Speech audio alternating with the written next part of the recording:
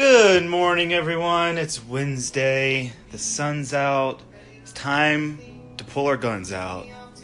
Jameson, put your pants back on. That's not what I meant. So Jameson's bouncing around in his little mamaroo. He has the hiccups, so it's kind of cute. And it's still kind of painful to watch him struggle to breathe. Oh, Jameson, he knows I'm talking about him. So what we're going to talk about today, since David had a great question, and it's actually pretty funny, so we'll go ahead and end it there so we can hear David's question, and then I'll pick it back up on the other end.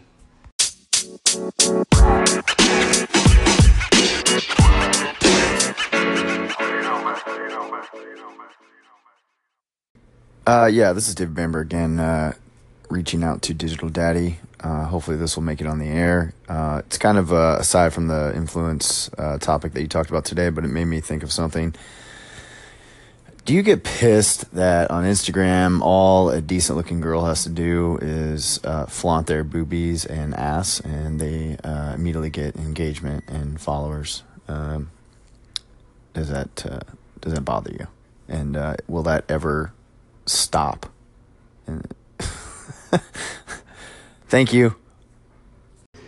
Hi, David. Yes, I do like the boobies and the butts, but I don't like it from a business perspective, unless that is where my audience is paying attention. So let me give you a scenario of the health and fitness industry. So if a female's page has a whole bunch of, let's say, dudes on it who are following this female because she posts, half-naked pictures, that's fine. But if I'm a company and I'm selling, let's say, supplements, and if this female is posting about being in health and fitness, and if these guys who are following her page are also interested in health and fitness, possibly because this account is from a figure model or a bodybuilder or something in that niche or industry.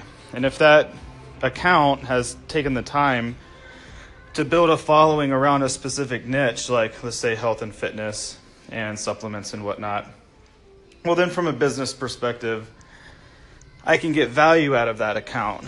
But then again, if I'm like an organic honey company and I'm reaching out to this influencer who has all these followers, but that doesn't mean that their followers match the people who I'm targeting.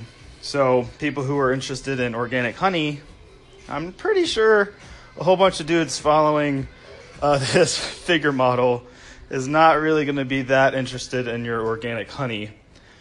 So from a business perspective, yeah, I would say it's hit or miss. So as long as that's your audience, then it works. And if not, I don't try to mess with it. But I can't hate on them. If I had a nice butt or a perfect body, let's just say, it'll just make business a little bit easier. I would just need to make sure that I had a following of a community that I can then leverage in the future. So hopefully all that made sense. All right, buddy.